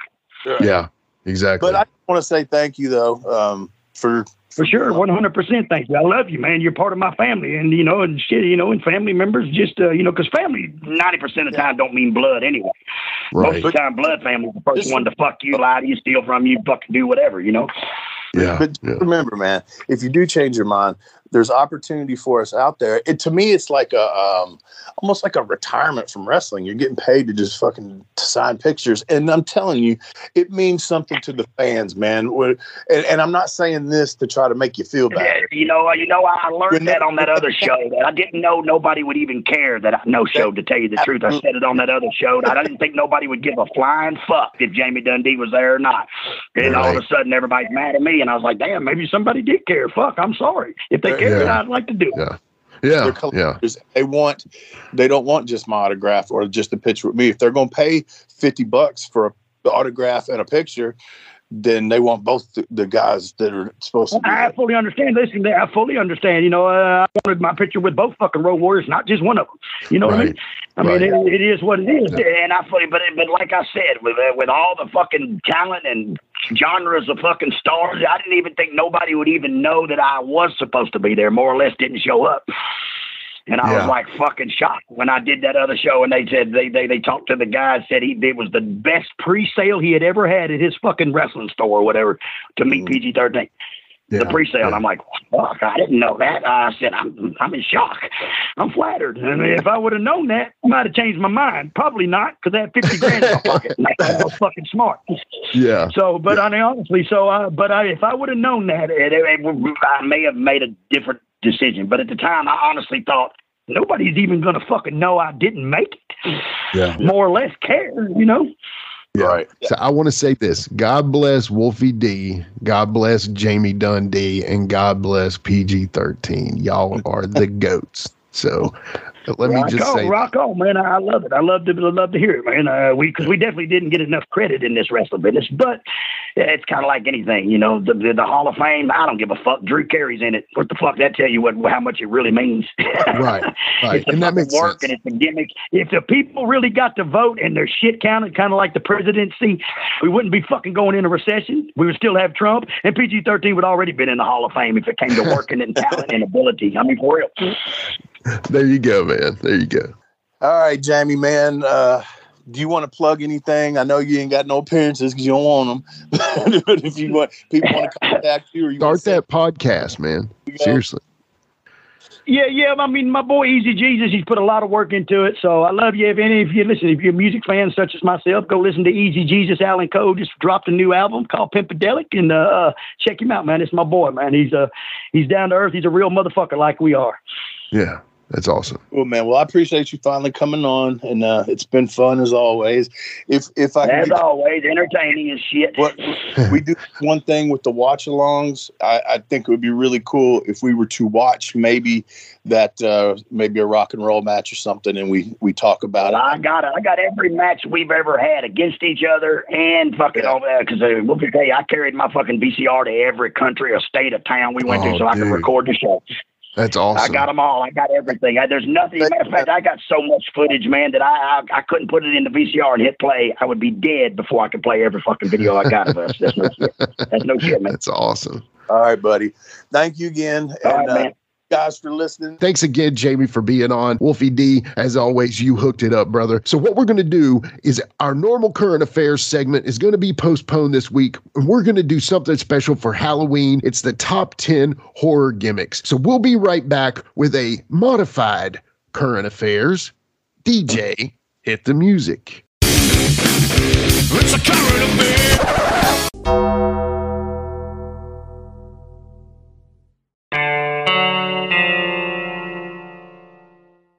All right, we're back with the top 10 horror gimmicks, non-current affairs, but it's part of where you guys get it. It's just, we're going to say our top 10 horror gimmicks. It's Halloween. And we're being festive. Exactly. And that's what's important on the holidays. Right. So, okay, we're not going to do our normal full show of this, but it is going to be a really quick, cool thing here. So go ahead and start us off with your number 10, Wolfie D. All right, my number 10. A lot of people did not like this, but I'm going to tell you, go fuck yourself, because I liked it. People might think I'm crazy. This should maybe go on the top 10 worst horror gimmicks, but I'm going to say the Demon because I'm a Kiss mark and I loved it. And as a little kid watching Memphis wrestling, I dreamed, I'm not even joking this, I would dream that Kiss would show up on Memphis wrestling and like be wrestlers. Oh, dude. And they're so built for it, especially with the Road Warriors and Sting and Ultimate Warrior, all the painted guys. You know, that being said, though, you know, that would be a great, I love that gimmick. Dale Torborg, I don't know much about him. I know he's a baseball player or something, but yeah, dude, he just looked like Gene enough in the paint, right? Right. It's just cool looking, and it's too bad they booked it incorrectly, and I'm not sure what correctly would have been, but right.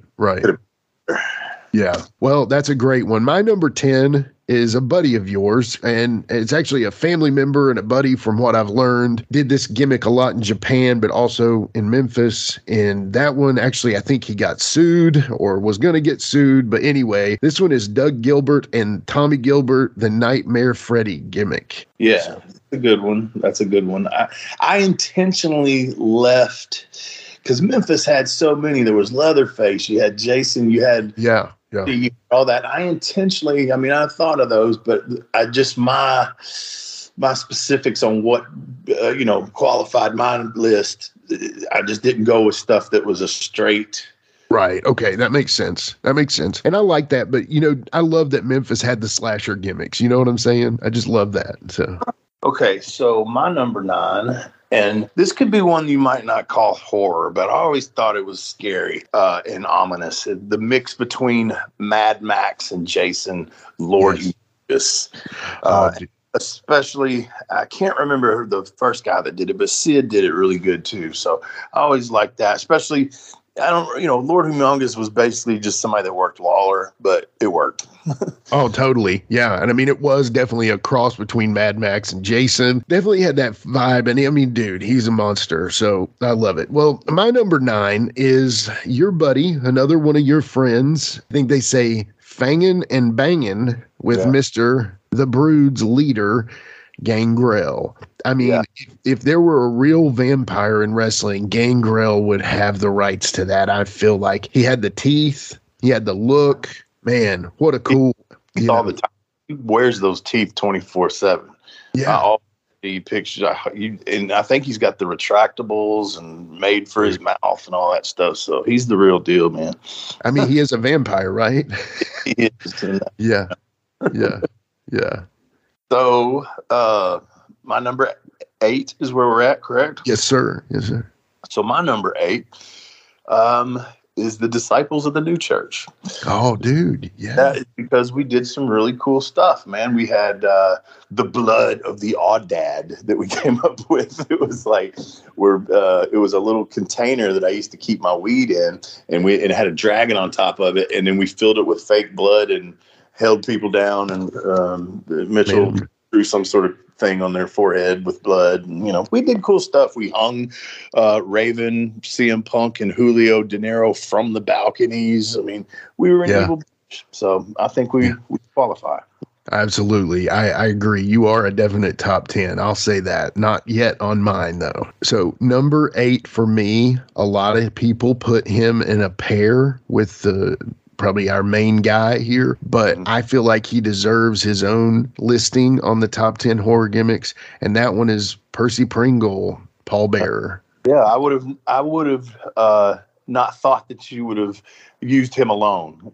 Yeah, but I mean, he was very spooky as the fuck did they call Paul Bearer? Sorry. I couldn't get Percy Pringle out of my head. Yeah.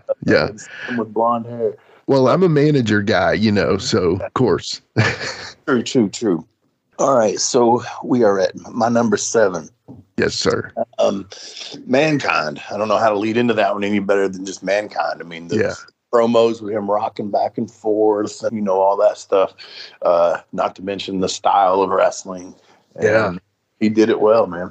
He really did. And it was a really cool gimmick. I love that he had those, he was down in the basement in the boiler room and stuff. Yeah, very cool. So, well, my number 7 is it's actually one of the more current names that really seems to have everybody focused on him right now. He's been Husky Harris. He's been Wyndham Rotunda, but most people know him as Bray Wyatt, aka The Fiend. Dude, I just feel like this guy gets it. I feel like he's an old soul. Obviously, comes from third generation. He's Mike Rotunda, Blackjack Mulligan. I mean, Jamie talked about it earlier about second generation guys. Third generation guys are even more ingrained. You know what I'm saying? Anyway, that one's my number 7, Bray Wyatt. Okay, so we're at my number 6. My number 6, you already said it, wrestling's Vampire Gangrel. Oh, yeah. He's great.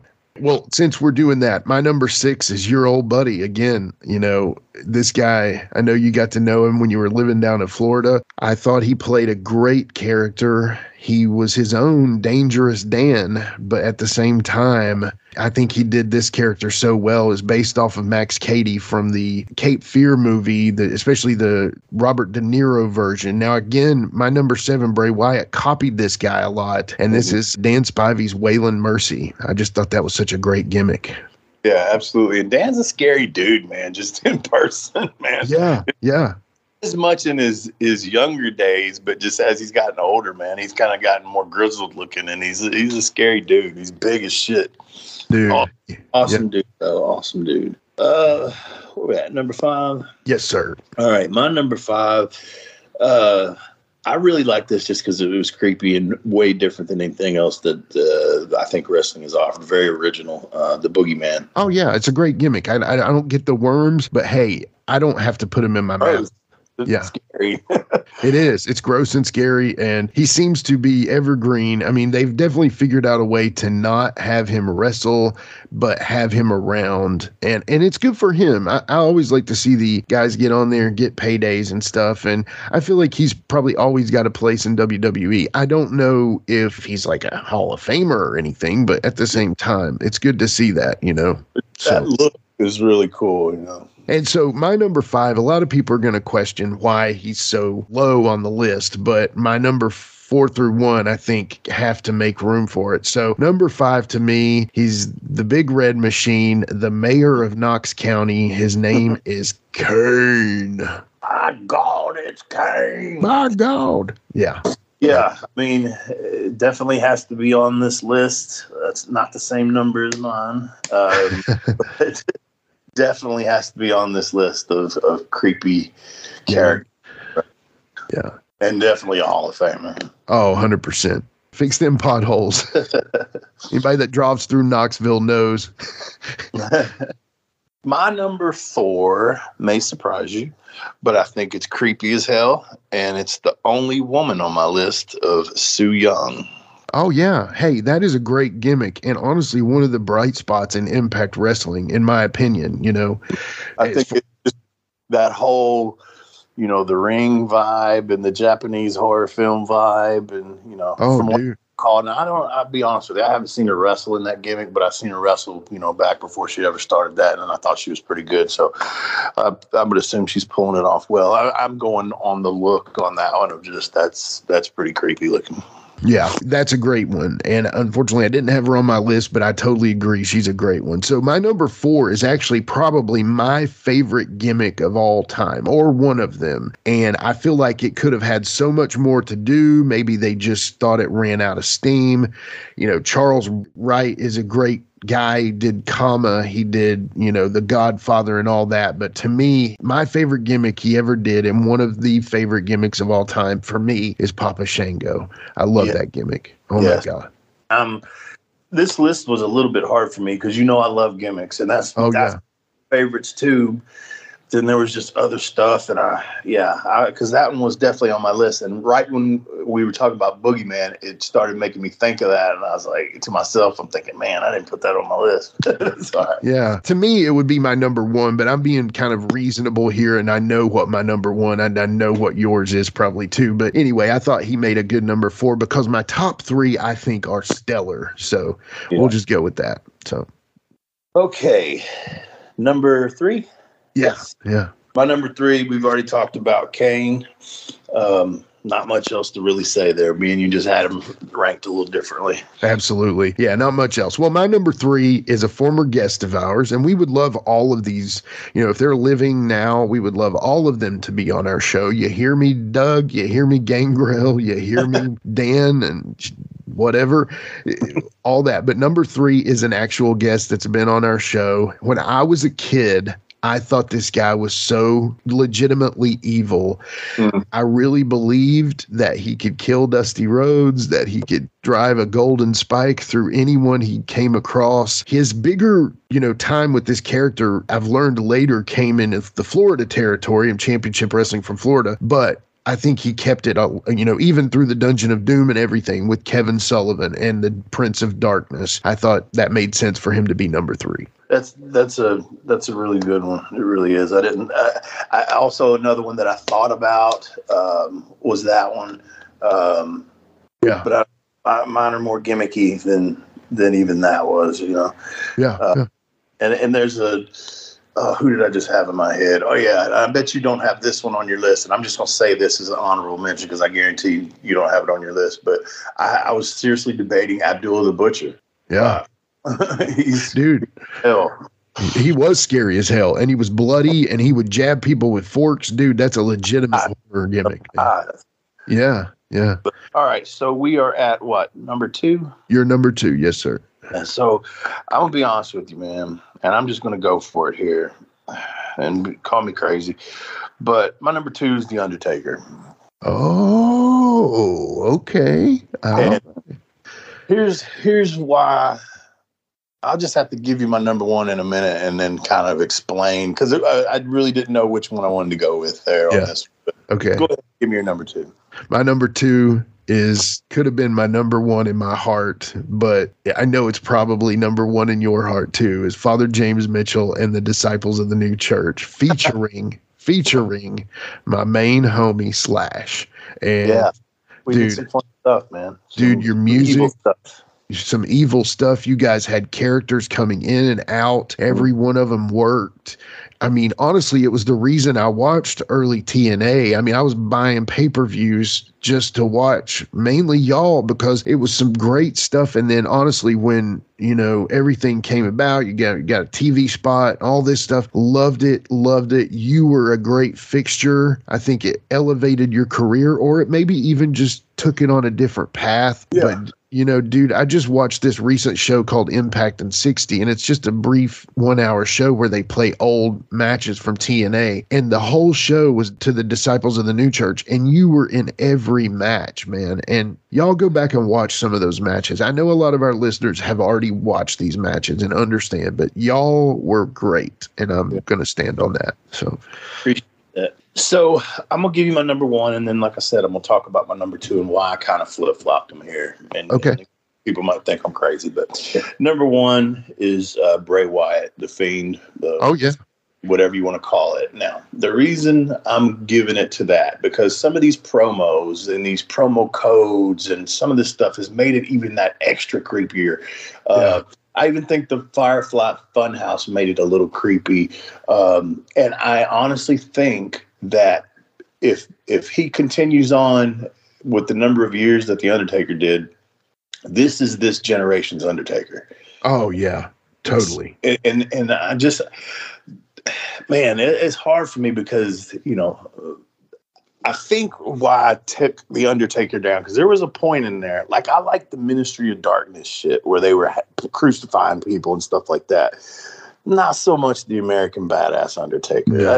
No, but it kind of, I love the very first Undertaker, all that stuff. But when it hit there, it kind of just went, man, y'all are turning him into a real person, right? And then he went from this mysterious dude to American Badass. Oh, Mark, you start putting his real name with it, Mark Calloway, and then you go back to the Undertaker, where at that point he's getting the love out of respect for his time, tenure, and his legendary status, I think. Not to say that he didn't kind of go back to the old Undertaker, but once it went to the American Badass, it lost it for me. I still appreciate it, still love it, still think it's one of the greatest gimmicks ever. But to me, that took away, and that's why I swapped number 2 and number 1.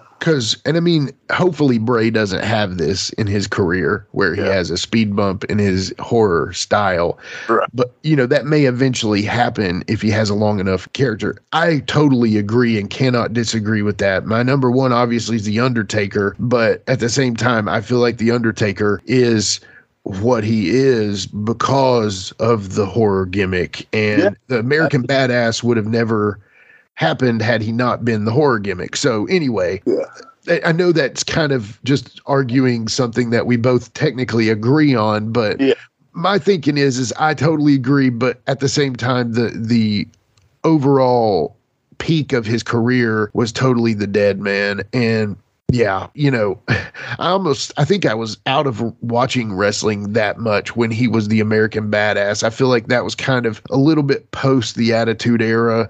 And, you know, it just kind of had died out a little bit. Now I was watching more like ECW and the underground stuff at that point. But with that being said, there's no wrong there. You're not wrong for making Bray Wyatt your number 1. I'm not wrong for making The Undertaker, because I feel like in the sense they are going to be seen in the same light when it's all said and done. You know what I'm saying? So yeah, exactly. And we're just making a little goofy Halloween list. That's fun. And I kind of argued with myself on it. I said, you know what? Fuck it. I'm going to go the opposite way that everybody thinks I'm going to go. Yeah. Now I'm going to piss off Mike Jablonski because, you know, Mike Jablonski's pissed off all the time. Oh, is he? My honorable mention is Danhausen.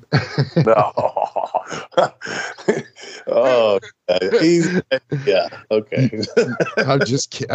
just, I mean, it is a great gimmick, but he's just not a good wrestler, you know. But he's definitely not scary. No, he's very nice and very whatever. Evil. What is it? Very nice. Yeah. And Mike, I'm sure you've already clicked stop now, so just deal with it, buddy. And of course, you know, the Dungeon of Doom and all them, you got to put them on there. But, you know, I wanted to have Doug on there because I thought the Nightmare Freddy gimmick, but explain that a little bit to me. You're saying his dad did the gimmick more. His dad did it, from my understanding, his dad did it more or he started it, and then Doug over in Japan, I think. Gotcha. Okay. Well, that's cool, man. I just thought we would have a little fun. We, of course, were planning to spread this out over a whole show, which I think, you know, Jamie was the right choice anyway. So hard to go around that. Yeah. Gun. But anyway, I hope everybody has a safe Halloween. Absolutely. And trick or treat and smell my feet. Give me something good to eat.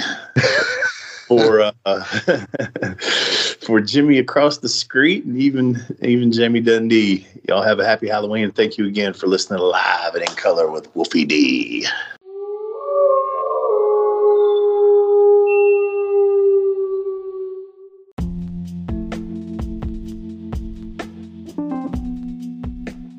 And now a word from our sponsor.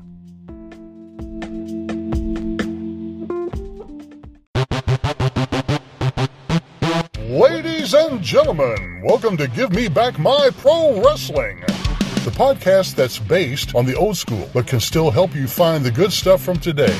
Jimmy Street and the Plastic Sheik, Jared, are the undisputed tag team champions of the wrestling podcast world. From thought-provoking topics to superstar interviews to action figure expertise. This team does it all, and all they ask is, give me back my pro wrestling!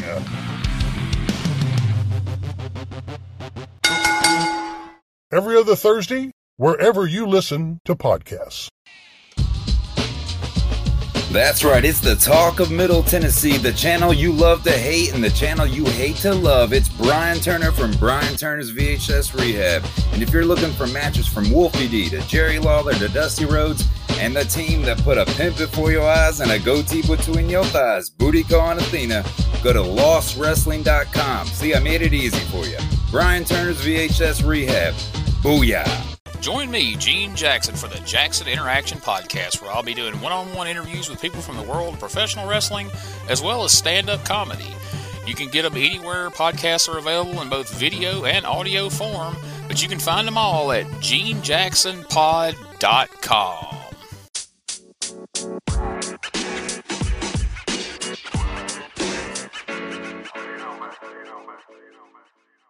So that was another great episode. Hey, Wolfie, tell them where they can find you on social media. Jimmy, they can find me in the club, bottle full of bub. I'm just kidding. They can find me on Facebook. My personal page is Warren Wolf, WOLFE. I'm on Instagram at WarrenWolf13. You can always find us on Facebook, Twitter, Instagram, and YouTube at LiveWolfieD. Here's the thing. Wolfie always has offers for his autographed photos. He has a selection of some awesome photos from throughout his career that he will autograph and personalize any way that you want him to. Just contact him either directly at his personal Facebook page or through any one of our other pages, and we'll make sure you get in contact directly with Wolfie. Get those photos, right, Wolfie? Yeah, I've got some good stuff on there, to help with the podcast. Folks, if you can't get out to a show to meet Wolfie D, there's nothing like that, especially for the fans of PG-13 and Wolfie D. And before we go, you can always find me, your host, Jimmy Street, at James Rock Street on Twitter, Instagram, and YouTube. And hey, Jimmy, before we go real quick, I just want to add in there, from the bottom of my heart, I really appreciate, first of all, the work you've done for this podcast. You have worked your butt off. Secondly, the people that are liking the page. Beyond that, even more, is the people that are listening, and we really appreciate that. Yeah, and remember, guys, the podcast drops a new episode every Monday at noon, and our past episodes are streaming now on demand on all major podcast formats. Thanks again. I got a cap for your dome. He got a cap for your dome. I got a cap for your dome. He got a cap for your dome. He got a cap He got a cap for your dome. And here we go. The original white boy that came out sagging, not bragging, don't be hating, cause I'm spitting the truth. Still livin' in color. Plum rush your mother, utilize a hubcap unlike any other. Back in the day, I was NOD, and I was P to the G, plus the 1 and the 3. In case you forgot, they call me Wolfie D. Been cloned and copied so many times, tired of suckers taking credit for what is mine. You know who you are without me name dropping. Wrestling's first white boy coming out hip hopping. Been doing it like this since 92. Laid low for a while and you thought I was through. Listen real close to these rhymes that I've injected. This shit's so sick it makes your ears get infected. Mad skills, no faking, there is no one great. Cause I'm bringing more folks than Obi-Wan or Vader. Not here to play games, so you better beware. You don't like me, so what? I really don't care. Like time I keep ticking and I can't be stopped. You sucker step to the side unless you wanna get dropped. With my finish, I'll straight knock you out. Please allow me to tell you what it's all about. I'm gonna wind it up, then I'm driving it home. It's Wolfie D, baby. Huh. I got a cap for your dome. I got a cap for your dome. He got a cap for your dome. He got a cap for your dome. This has been a James Rock Street production.